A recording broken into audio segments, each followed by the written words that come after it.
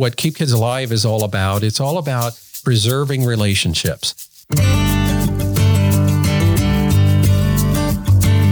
His smile was really infectious and warm, but he was a really kind and a very compassionate boy. Nikhil was one of those kids who was extremely humble and would not tell stories about himself or the good acts that he had done in the school. He was an avid reader. Like, you would find him reading books at all times of the day. It is kind of a good problem to have, but I had to hide books from him because he wouldn't go to bed on time and then he would get up early to read his book. Grassroots advocacy is the only way to try and change behaviors through legislation, but legislation is not going to pass unless they can hear the actual stories of what people are going through. But it's also really a platform for people like us to channel our grief into action. Everybody thinks that this is not a sexy topic. Nobody really wants to dwell too much on it because they think it's not going to happen to me till it does. I want to welcome our listeners today to the Keep Kids Alive podcast. I'm Tom Everson. I'm the executive director and founder of Keep Kids Alive Drive 25. We're a nonprofit that works on traffic safety education with communities across the country. And a special piece of our mission has been the privilege, the honor to connect with families whose loved ones have died in traffic incidents and have so much to share through their stories that hopefully call us to be accountable and to pay attention to our own driving behaviors so that we can create safer roadways for the benefit of all who walk, cycle, play, drive, and ride. That really is our mission. And today we have Sangeeta and Sunil Badlani, Nikhil's parents, who are joining us from West Orange, New Jersey. And they have a story to share about Nikhil and about the work that their foundation has been doing in his honor and as part of his legacy. Sangeeta, Sunil, I want to welcome you to the podcast today. Thank you, Tom, and thank you for having us today and giving us the opportunity to share our story. I have shared my story several times with students when I'm visiting schools. And each time when I share my story, it's just feels different. It's though the emotions are the same. So I will apologize to the listeners right now if I do break down while I'm telling my story. I just want to apologize beforehand. I'm going to jump in because no apologies necessary. I read a reflection earlier this week, and it was on grief. And it was on grief just coming out in tears. And how powerful and important tears are in our lives because they speak in their own language and they speak to us, they speak to other people if we're listening. And so if tears come, we're okay with that. And, hopefully our listeners will be drawn into those tears and yours and Nikhil's story and give us some just cause to pause, I think, and reflect on our own experience and our own lives as well. So, thank you very much for being with us. Thank you. So I'll start with, where we are now and how did we get here today. Okay. So on June 11, 2011, it was not an ordinary day for us. It was a very special day. Today was a day when Nikhil was going to go for his very first sailing lesson with his father. And we'd been waiting for this day because he had to turn 10 before he could start sailing. And so we were really excited and looking forward to the day. The school year was almost ending. He had some trips planned from the school. So all in all, it had been a very good school year for him. Around 6:30 that morning, I went into his room. And as usual, he was lying on the bed reading a book. And we talked about what we were going to do for the day. And then I went out for my run and I came back home. I made him his favorite breakfast of bagels with cream cheese and egg. And then around 11 o'clock, the two left And I remember, like normally I would just wave to Nikhil, but I remember hugging him because I was like, oh, this is so exciting that you're going on your sailing lesson. And I want to hear all about it when you come back. So around 3 p.m., I received a call from an unknown caller. And the caller identified themselves as a police officer and mentioned to me that your husband has been in a car crash, and he handed the phone over to Sunil. So at that point, I was sitting on the pavement, and I actually had tried calling her up earlier. It didn't work. And then somebody said, I'll try again. And they then handed over the phone to me. And when I spoke to her, I was like, it was all trepidation. I didn't know what to say. And all she wanted to know, are you all okay? Are you all okay? And I said, I'm fine. But she said, what about Nikhil? What about Nikhil? I said, I really don't know. And it was the toughest thing for me to share with her because it was a mess. There were like 3 cars all over, strewn all over the street. I didn't know what hit me. It was just happened in a split second. And I knew things didn't look good, but at the same time, I had this feeling that, it'll be fine. Sort of, I had this feeling that, things generally turn out fine. So that's what I was kind of grabbing hold of. But I was sitting on the side of the pavement, and like, what happened? Basically, once they reconstructed, and I thought through what might have happened. What transpired was I was on a county road. I had the right of way. I was I was going at the speed limit because a traffic light was coming up anyway. But unbeknownst to me, there was a car that came up the hill to my right, and it clipped the rear right wheel of my car and just basically threw me into a spin. And the car went around once or twice. I don't know really how often, but finally we just came to a thud. And finally I tried to take stock of where I was, what was going on. Looked around, there was blood all over the place. Nikhil didn't look great. He was lying on his side. First, I got out. I was on the side too, so finally managed to get myself out. And by then, people had started coming. There was a person in the neighborhood who heard the crash. It came out. He extricated me, and then they just took me to the side of the pavement. And I wanted to go back and try and help Nikhil out, and they just wouldn't let me. But I think in short order, they called the ambulance and police, and everybody landed up. And that's when I tried to contact Sangeeta, and we spoke for a brief bit. I really had no concrete information to give her. It was just like, yeah, we'll be fine, don't worry. Then finally we said, okay, we'll, then by then they sort of escorted me into the ambulance. A little bit of time had elapsed, but they escorted me into the ambulance. I kept asking, how's Nikhil doing? How's Nikhil doing? There was very little information coming forward. They said, he'll be fine. Let's get you all to the hospital.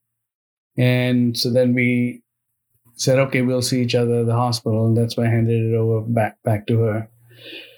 Yeah. So at that time, Tom, I was told that they were bringing Sunil to the St. Barnabas Hospital, and they were going to bring Nikhil to a trauma center. They wouldn't give me any additional information. So I was on my way to the hospital when I got a call saying that they brought Nikhil to the same hospital as Sunil. So when I got there to the ICU, I asked for Nikhil because I knew that Sunil was okay since I'd spoken to him. And they said, oh, we're going to bring you first to your husband. And I walked over to where Sunil was lying in the hospital bed. And I asked him, have you heard anything about Nikhil? And he said that they haven't said anything to him. And I'm sitting on the chair, and I at that point knew that it's not going to be good. And soon, just after a few minutes, a group of doctors and nurses walked into our room and told us that they tried to save him, but they couldn't. I didn't ask any details at that point. I just remember I was sitting on a chair and I just fell off the chair and I said, "Can you now bring me to my son?" And they walked us over to his room. He was laying in the hospital bed. I still could not believe what they had said. And I kept looking for signs of life even then. And at one point I felt like I thought he moved and I ran to the nurses and I said, "I think he's fine, but clearly, he was not. And we were told that he died instantly. And, soon after the news spread within our community, family, friends, they were at the ICU. And my mom, who had lost her husband, my father, 4 years ago, I just did not know how I could break the news to her that her grandson was dead now. And she lives in India, so does my sister. So we had to let them know. We gave the news to them. And when we came home, we had friends just coming over till like 1 a.m. At some point, everybody left and we tried to go to bed. But of course, we knew it was not going to happen. And to the other part is, which we haven't got to, is breaking it to our son, younger son, Anay. She first, when she wanted to come over, she had to kind of go drop him off somewhere because obviously she didn't want to tag along all these places. So she went first, dropped him off, then got to the hospital. And then when we finally met him at 9 o'clock, I think it was 9, right? It was quite late in the evening. Yeah. And his first question was, "Where's my brother?" So difficult.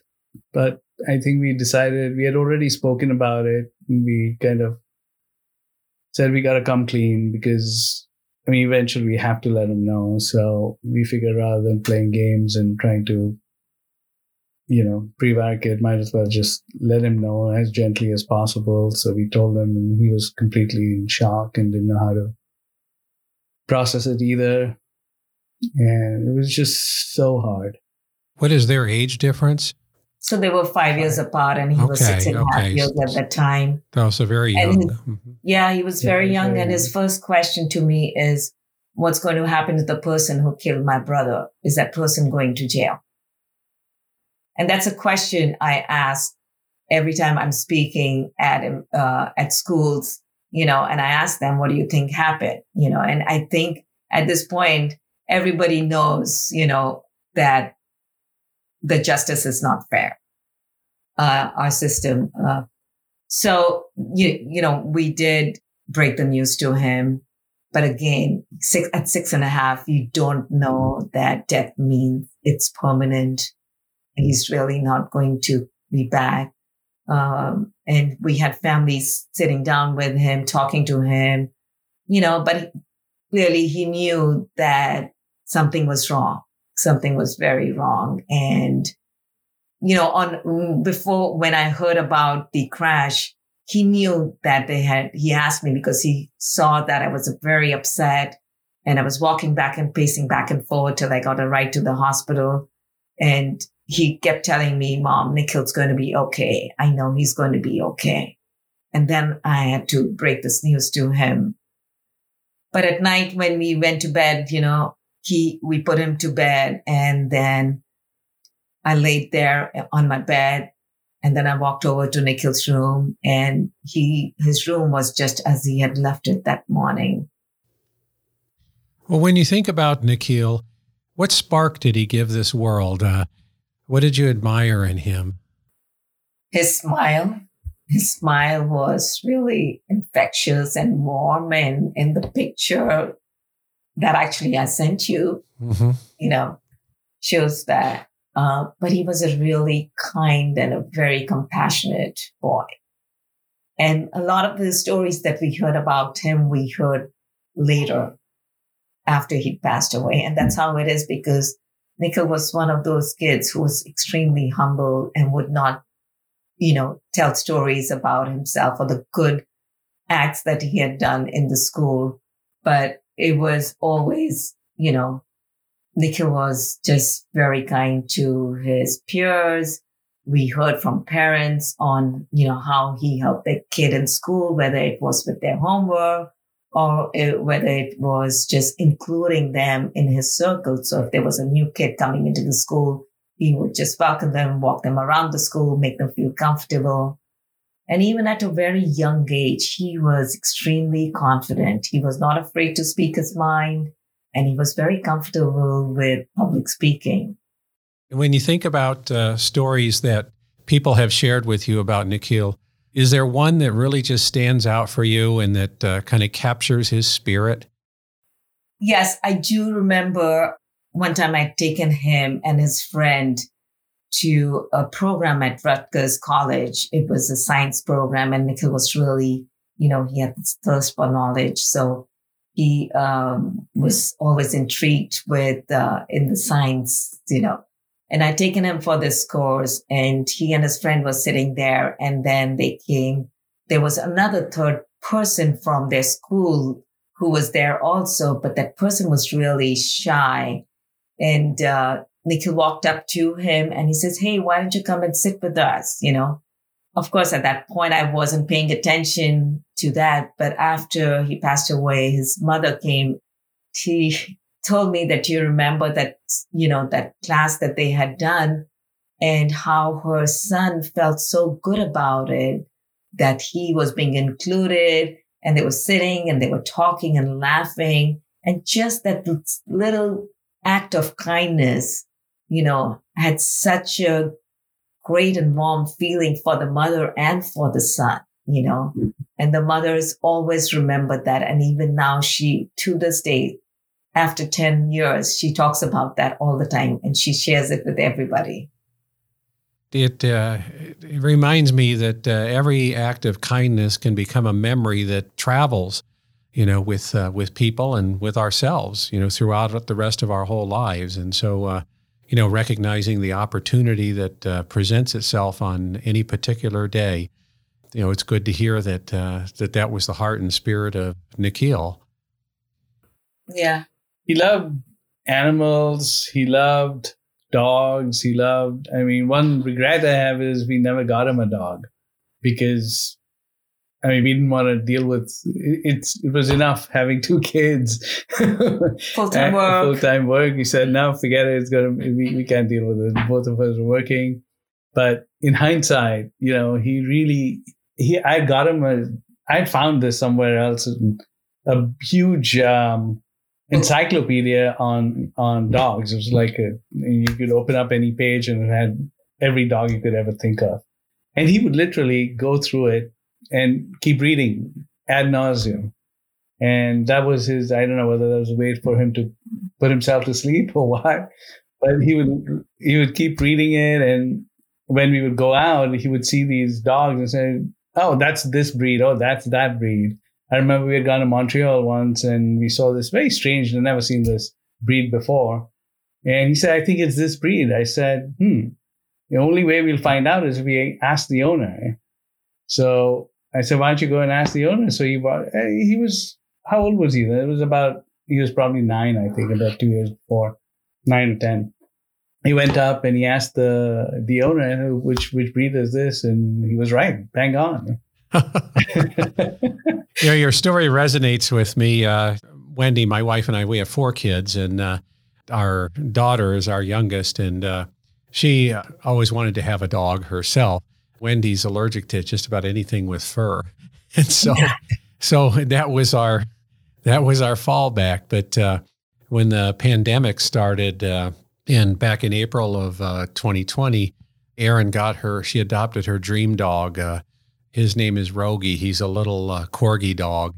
And she always wanted to have a corgi. And now she created a traffic safety campaign called #SafeRoadsForRogie. Yeah. She puts out a meme with Rogie in it every Wednesday. In fact, the new one came out today. It had to do with observing stop signs. Rogie's always got a lesson to teach, and he always looks so happy too. That's a creative way to actually teach humans, you know. Yeah. So I think that's very, very innovative.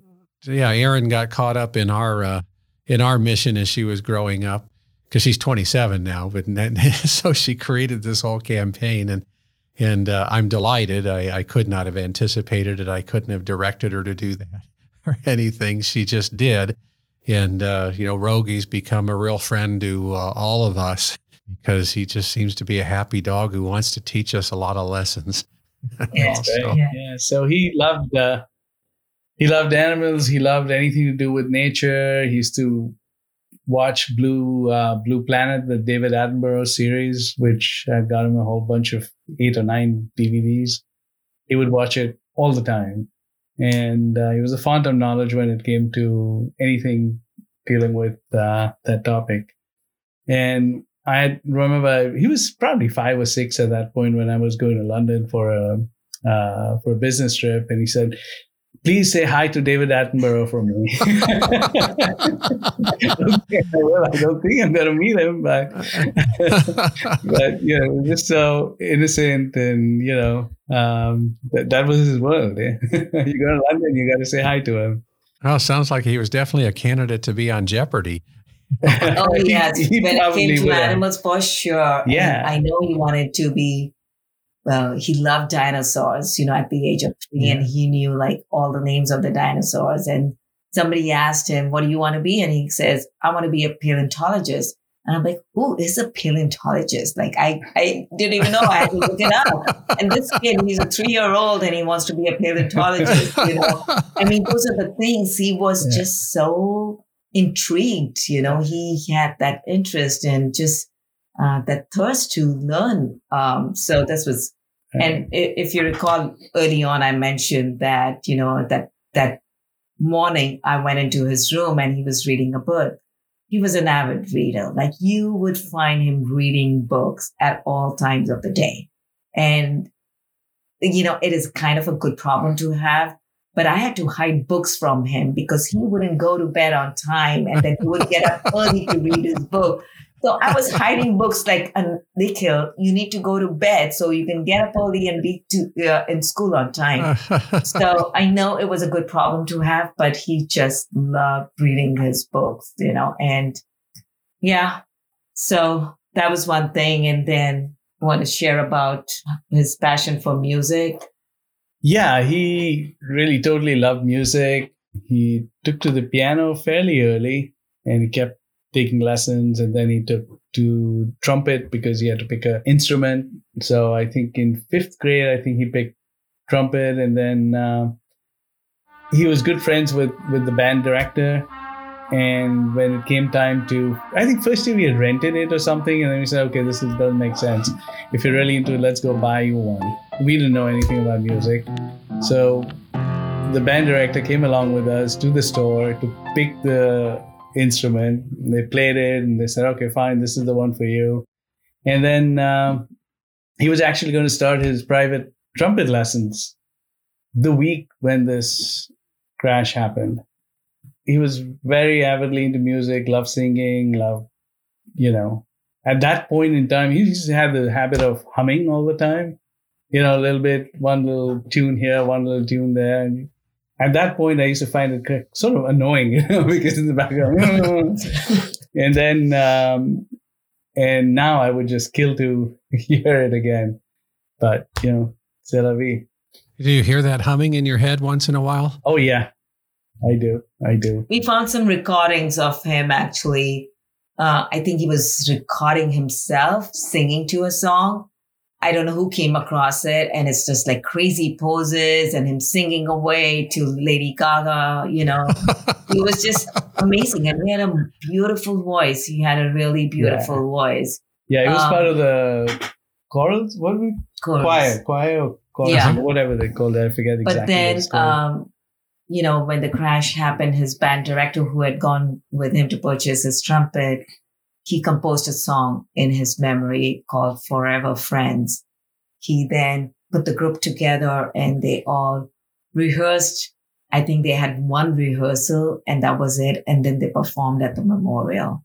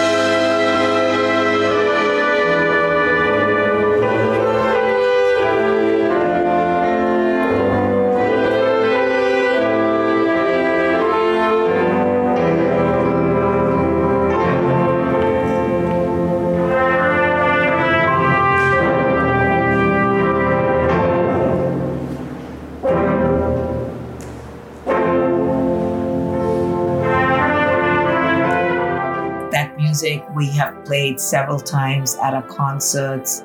And his sixth grade teacher also, where he used to, in the music room, he had a cubby where he would put his instrument. He's just put his name over there and he's like, would not allow anyone to put their trumpet there. He told me one time that he got really mad when someone went and put their instrument there. And I said, you know what? I think Nikhil would have not liked that. So please let them use the cubby because it should be used, He was a sharing person. Yeah. He was a sharing person. Exactly. So that's what it was with him. But that was his way of, honoring and dedicating a space for Nikhil in everybody's mind. That was his spot. So we appreciated his gesture though.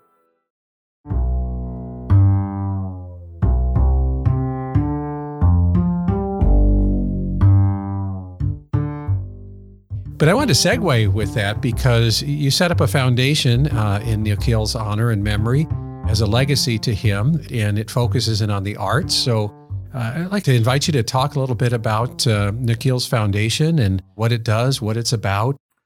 Yeah, so when Nikhil was on the hospital bed, I made a promise to him that his loss will not be in vain and he would not be just another statistic.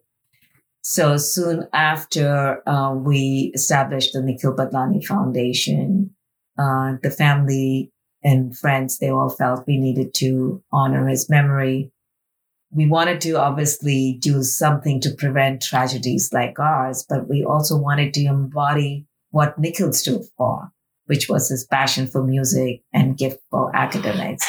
So the mission of our foundation is to, raise traffic safety awareness and also nurture the academic and musical talent in our children. So we started the foundation in June was the crash, and July we had set up the foundation. We really moved at a very fast pace.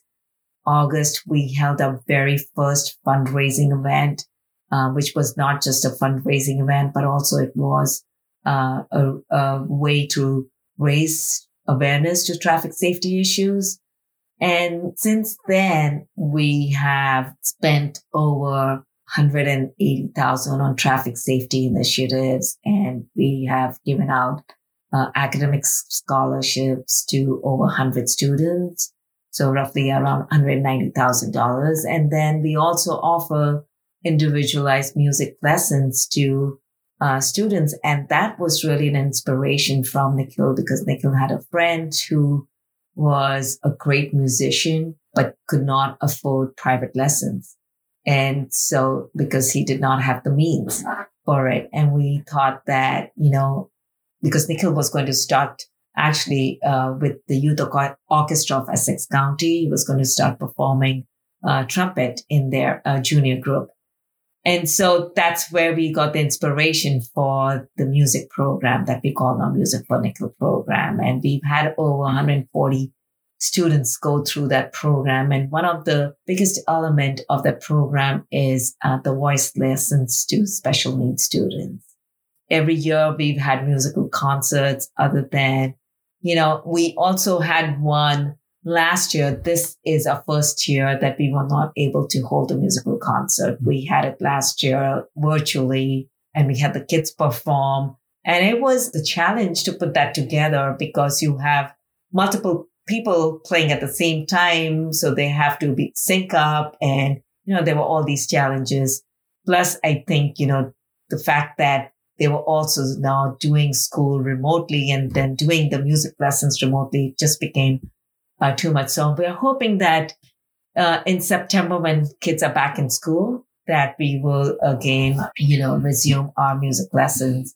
But that is what we have been really doing. And on the traffic safety, we have been working really hard on changing the driving behavior, legislation, educating students, because, we know that this is the traffic crashes is the leading cause of death in teens. So one thing I wanted to say over there, from when we were trying to figure out what to do with the foundation, we obviously wanted to have it be embodiment of what Nikhil stood for. But from our perspective, trying to raising traffic safety awareness was a big part. So that's how we kind of ended up, making sure that it has multiple components. Traffic safety being, something that we are very passionate about now, and also making sure that there's Nikhil's passions continue to live on. You're involved now with the New Jersey chapter for Families for Safe Streets. And how did that connection come about? At some point, I remember that through our journey, we did not have any support system. And, I would just read books to understand, how does one move on from here? How do I even go from here? And I remember 3 weeks after, I just could not stay at home. And I was like, I need to go back to work to distract me, something to distract me. Otherwise, it was like digging myself into this black hole. And I remember I worked in New York City. And so the first day I was in New York City, I stood at this intersection. I was right across from my building, and I'm just watching people walk by. And I'm thinking to myself, so much has changed for us. And yet, nothing has changed here. It's people are still walking by. People are trying to get from one place to another. And it just was extremely surreal what had happened with us. And at some point, friends from Families for Safe Streets in New York City, where Families for Safe Streets originated, one of the members from there, Judy Kotick, reached out to me. And we may have run into people who knew us, but we had never met each other. And we had heard of each other. And so we ended up talking, and I went to one of their meetings, and we started talking about, how about we bring something like this to New Jersey also? And so we had a first meeting. I already knew some of the people in New Jersey who had been in a similar situation as us, some who had been seriously injured also. And so we started the Families for Safe Streets New Jersey chapter. But the New York one was created by parents who had lost their children in similar crashes, and they had come together, and then they had created this chapter. And they basically realized that, grassroots advocacy is the only way to try and change behaviors through legislation. But legislation is not going to pass unless, they can hear the actual stories of what people are going through. So that's how Families for Safe Streets was formed. And then we, as Sangeeta described, once we got in touch with them, we said, hey, why don't we try and get the same concept to New Jersey? And then since then, she's been in touch with people in other cities as well. And we've been meeting on a now they have a Families basis. for Safe Streets National, right? Which we have about 18 chapters around the country. But it's also really a platform for people like us to channel our grief into action, and also to provide support services for people like us. Like I said, we did not know, how do we navigate through our grief? How do we cope with our loss? And that's why we established this chapter. Yeah, our listeners might remember that Amy Cohen was one of our guests just a few months ago. She was instrumental in starting Families for Safe Streets in New York, and is such a go-getter in terms of being able to influence legislation. And some of the things that they've done, I think one of the things I recall was just being able to get the speed limits lowered from 30 to 25, and to do that in a 6-month period through legislative action in New York. And having been involved in some legislative action myself through our work with Keep Kids Alive Drive 25, that's a miracle. Almost. I mean, to move any legislation regarding any issue in 6 months is just amazing. And we here in, since I've connected with Amy, I'm trying to work with our local safety council here to be able to establish a chapter here in Omaha and in Nebraska, because there are families everywhere who really have the passion and reason to be able to go to legislative sessions and really advocate for what needs to happen. Right. My thing is that every good traffic law at its heart should be about preserving relationships. I always like to keep that in mind whenever I look at, whatever comes down the pipe in terms of legislation. Is this something that really is working to preserve relationships? It's interesting because you bring up that legislation of the cameras that they program that they have in New York City right now. They're like really the role model for all of the other cities having automated enforcement programs. And I think at some point, because when they started the Families for Safe Streets, if I remember, it was back in 2014, and they had heard about our foundation and had heard about Nichols' Law that was implemented in New Jersey. So, soon after the crash, we were working with our legislator, Assemblyman John McKean, who sponsored Nichols' Law.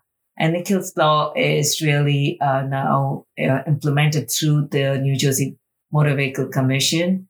And it is one of the questions on the test that new drivers take. I won't say it's not a question, but it's one of the informational topics that they have on the test. And Nichols' Law is to notify and inform new drivers, about the dangers of disobeying traffic laws, and also gives them the option to take the Stop for Nichols Safety Pledge, which Sunil worked very hard on closely with another friend of ours who's actually on our board. Do you want to talk about the Stop for Nichols Safety So Pledge? Our idea over there with the safety pledge was we thought it'd be a good idea to get Nichols' Law passed, and then the question was, okay, what do we want the law to do? My thought was didn't want to have anything necessarily punitive per se, just wanted to try and change people's driving behaviors. And the thought was that if somebody signs up for a pledge, they are more likely to follow the basic rules of the road. And even if they don't actually sign up, but if they read about it, hopefully it's there nestled somewhere in their brain and has an effect on their driving patterns. So that was the genesis and the rationale behind having Nikhil's Law. So what we kind of said it should do is the pledge should cover 4 things. One is you got to stop completely, because that's what happened in our case. This woman who was driving was distracted, and when she came to the stop sign, didn't see it, just ran right through onto the county road. So stopping completely was the biggest part of the pledge. Second was staying alert. So you're always cognizant of what's going on around you, have your hands on the wheels. And then third was talk safe, because that's like the biggest thing. People get phone calls and all the distractions. The idea was we were actually contemplating whether we say, okay, no talking at all, but it's not going to be practical. So it's okay, if you have to talk, you do it hands-free. So you have your hands on the wheel and you're not distracted. But we only encourage people to actually pull over. And talk. I always remind myself with, the research that's come out over the years that even if somebody's hands-free, that they're probably looking straight ahead. They're not using their peripheral vision to really scan what's happening. I think I had shared a story on another podcast, but it's just about when I heard that information. I had dropped Erin off to school, and I left the car with her that day to drive home, and then I ran home, and it was about a 10 or 11 mile run, so I was challenging myself that day. But I was along a busy street here in Omaha at what's oxymoronically called rush hour, because nobody's moving very fast. But one of the things that I noticed was I was trying to notice who was on a cellular device. And whenever I saw somebody, I would go out on the easement. I was on the sidewalk, and I'd go on the easement and I would wave at them. I waved at like 30 cars, and you probably know how many responses I got, because I got 0. I mean, everybody was so absorbed in their conversation that they didn't know I was there. And obviously I was controlling my movements. But, if you're talking about a neighborhood or something like that, children are not always going to control their movements. Pets are not always going to control their movements, and, being aware of what's going on. And I was thinking too, as you were sharing about one of the purposes of the pledge is to focus on stop signs, because one of our initiatives is called Stop, Take 3 to See. And that's Rogi's message today that Erin put out in the meme is, Rogi's admonishing us challenging us to stop, take 3 to see, to look left, look right, look left again, to really make sure the coast is clear. Because that's an initiative that we've been able to use not only with stop signs, but also with safe routes to school days, safe walk to school days with school kids, to use the same formula that you need to stop and look left, look right, look left again too. So it works on different levels. So it's really great to hear that. Yeah, and when lots of people get in the car on the way to work, they join a conference call and keep driving, but their mind is now split between what's going on around them and work. And I don't have the stats. Probably nobody has the stats, but I'm sure it must contribute to a lot to accidents or crashes on the road. You really can multitask. People think they can, but it's not safe, at least not when you're driving. In recent years, I've been on the Vision Zero task force here in the city of Omaha that was commissioned by our mayor's office. But one of the tasks of the Vision Zero task force, and for those of you who are listening who may not be familiar with Vision Zero, kind of in a nutshell, is about what do we need to do as a culture, as a society, to bring traffic deaths down to 0. And, for those who think, well, that's impossible, Sangeeta, Sunil, I know you know this, from the bottom of your hearts, the depth of your being, that nobody would say, well, we want our family member to be the person who dies. And I said, if we would never say that, then we ought to act in a way that helps to preserve our lives, the lives of people we care about, and the lives of people all around us who are loved and cared about by their family and friends as well. But, coming back to this Vision Zero task force, one of the things that we were commissioned to do is to really look at, what are some of the major reasons why people are dying on our roadways. But one of the things that we came across just in law enforcement helped to make us aware of this was just that a lot of the forms needed to be updated for reporting after crashes because, typically an officer, at least here in Nebraska, would be asked, what's the primary reason why this crash happened? And they have to pick one. Most oftentimes, it's not just one reason. Speed typically factors in to the equation, and that might be listed as the number one reason. But underneath that may be the use of somebody's on a cell phone, somebody was tailgating. You can fill in the blank in terms of different behaviors that people might have been engaged in. And when you take what affected the crash that took Nikhil's life, somebody running a stop sign, but also being distracted by a cellular device, perhaps, you combine those behaviors and it just can't be a formula for something good. Exactly.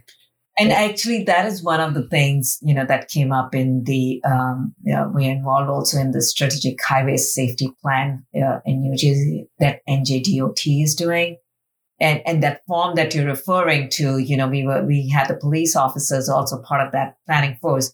And we were talking about that. So they have like certain boxes that they have to check. Not everything is there right now.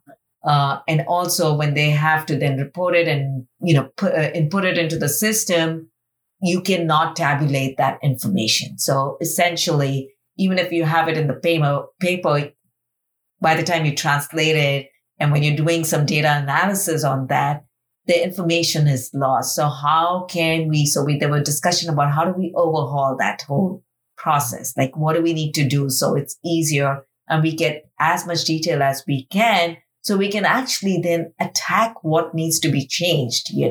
We don't have sufficient information right now. Kind of reminds me back in 2003, I connected with Barbara Foster in Texas, and her son Kyle was 10 when he was hit and killed on Halloween night. Actually, probably before nighttime, it was late afternoon. And in Texas, the state mandate for residential streets is 30 miles an hour.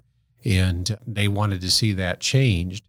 They weren't able to accomplish everything that way, but their state legislator stepped up and created what, of course, we call Kyle's Law, her son's name, where is just a little 2-paragraph bill that allowed municipalities to easily lower limits on residential streets without having to do a traffic engineering study on every single street in order to do that, because the city that they lived in at the time, it would have cost that city $14 million to do the study on every single residential street to try to justify this. And it's kind of what I call common sense legislation.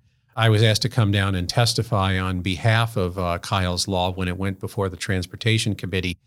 And those are always nerve-wracking kind of times because you wonder, do we have a receptive audience? This was back in 2005. And in 1999, there actually was just this little piece of data that, sometimes you really have to mine for these things. But I found in a report on police-reported crashes that demonstrated that pedestrian deaths increased by threefold in 30-mile-an-hour zones versus 25-mile-an-hour zones. And just that piece of information, the people on the Transportation Committee said, if that's so, we need to do something. And fortunately, the traffic engineer for the state echoed that because he had the final say at the hearing. And I knew whatever he said was going to carry a lot of weight. Fortunately, I have to own, I was totally surprised because he got up and said, well, we just need to listen to that guy from Nebraska and get this thing out of committee and onto the floor. And 2 months later, it was signed into law, which gave municipalities in Texas another tool to use, because we ended up working with some communities around the state who initiated the lowering of the limit, but then they started a Keep Kids Alive Drive 25 campaign as an educational component to engage the residents in the process of recognizing it's not just changing a number on a sign, that there's a behavior that needs to follow that. Right. That's pretty cool that you all managed to get that law passed in such a short time. Mm-hmm. I have to give all due credit to the representative from their district who stepped up to write the legislation in the first place so that there actually was something to speak on behalf of. Right. So, it just goes and again, when you talk about Families for Safe Streets, this was a very grassroots movement. I mean, it started right in their neighborhood. And, people banding together, neighbors banding together. And it's like, we can't have this happen again. And we need to do with what's in our power to do to influence the legislation that can hopefully help to protect other people as well, people who will never meet, but who end up benefiting from Kyle's law, just as with Nikhil's law, people that you may never meet, but that are affected by the fact that you did this. So right. Thank you. So, and the final, the fourth component of the pledge is plan ahead. So give yourself an extra 5 minutes to get to your destination. And thought over there is, if people are not in a hurry, you'll have fewer crashes. So everything is very common sense. Nothing is like complex to understand. It just makes sense right away. But again, not everybody follows them. Well, but I think, Sunil, one of the things that it makes me think about when you talk about the arts and, whether it's music or a play, or a painting, a play doesn't happen by accident. There's a lot of planning and practice that go into that, which is true of any kind of musical performance as well. And, how might we draw lessons, from the arts in this case that apply to our driving behavior? That we actually think about what it is that we're going to engage in. And, if we're going to perform behind the wheel, it's not a matter of, how many songs we can sing, but how we can exercise our ability to drive in a way that demonstrates our strengths, how well we can do it and put ourselves in the position to do that. Because one of the things that I would always say, I've probably said this too many times for some people that heard me, but for example, if somebody in a play was talking on a hands-free device during the play, how would that turn out? The whole thing would fall apart, and we could see the absurdity of that when it comes to a play. But can we see the absurdity of that behind the wheel? Where we have a role to play as well. And it's more dangerous. Yes, much more dangerous. You're risking your life and others. Whereas if you're in the play, they'll just stop performing. That's the worst that can happen. There are people in the audience, 20 years later will have a great story to tell. It's far different when we get behind the wheel.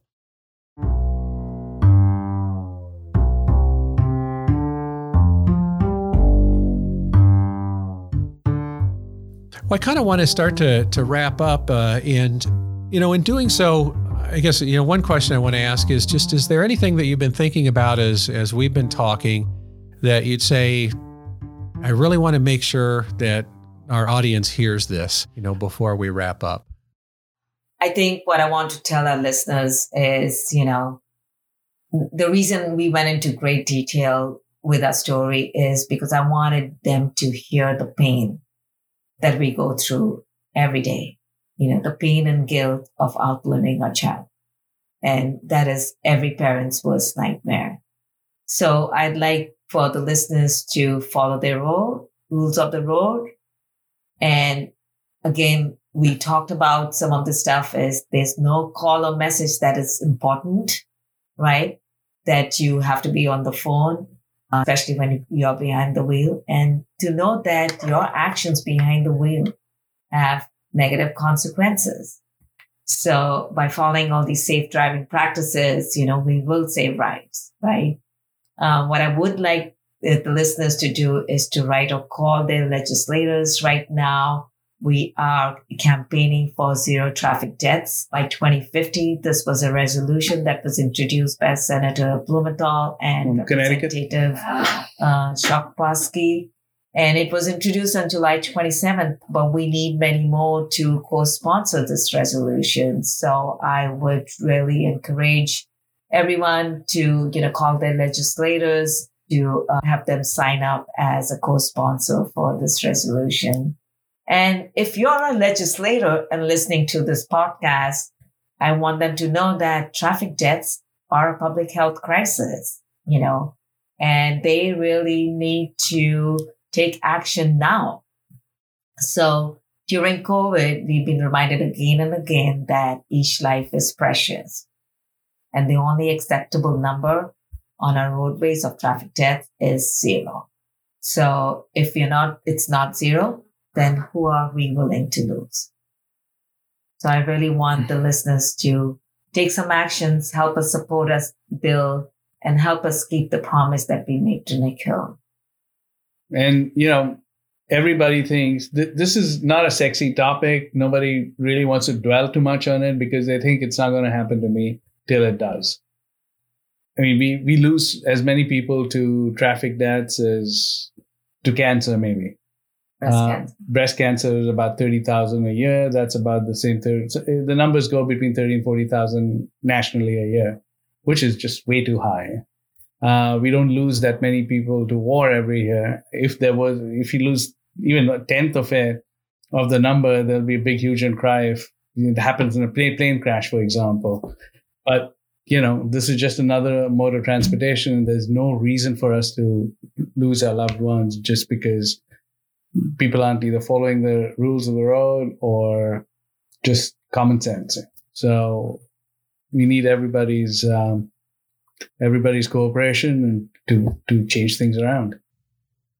Well, one question that came to mind that I didn't ask you, but I would like to, what's been your greatest support system over these past 10 years?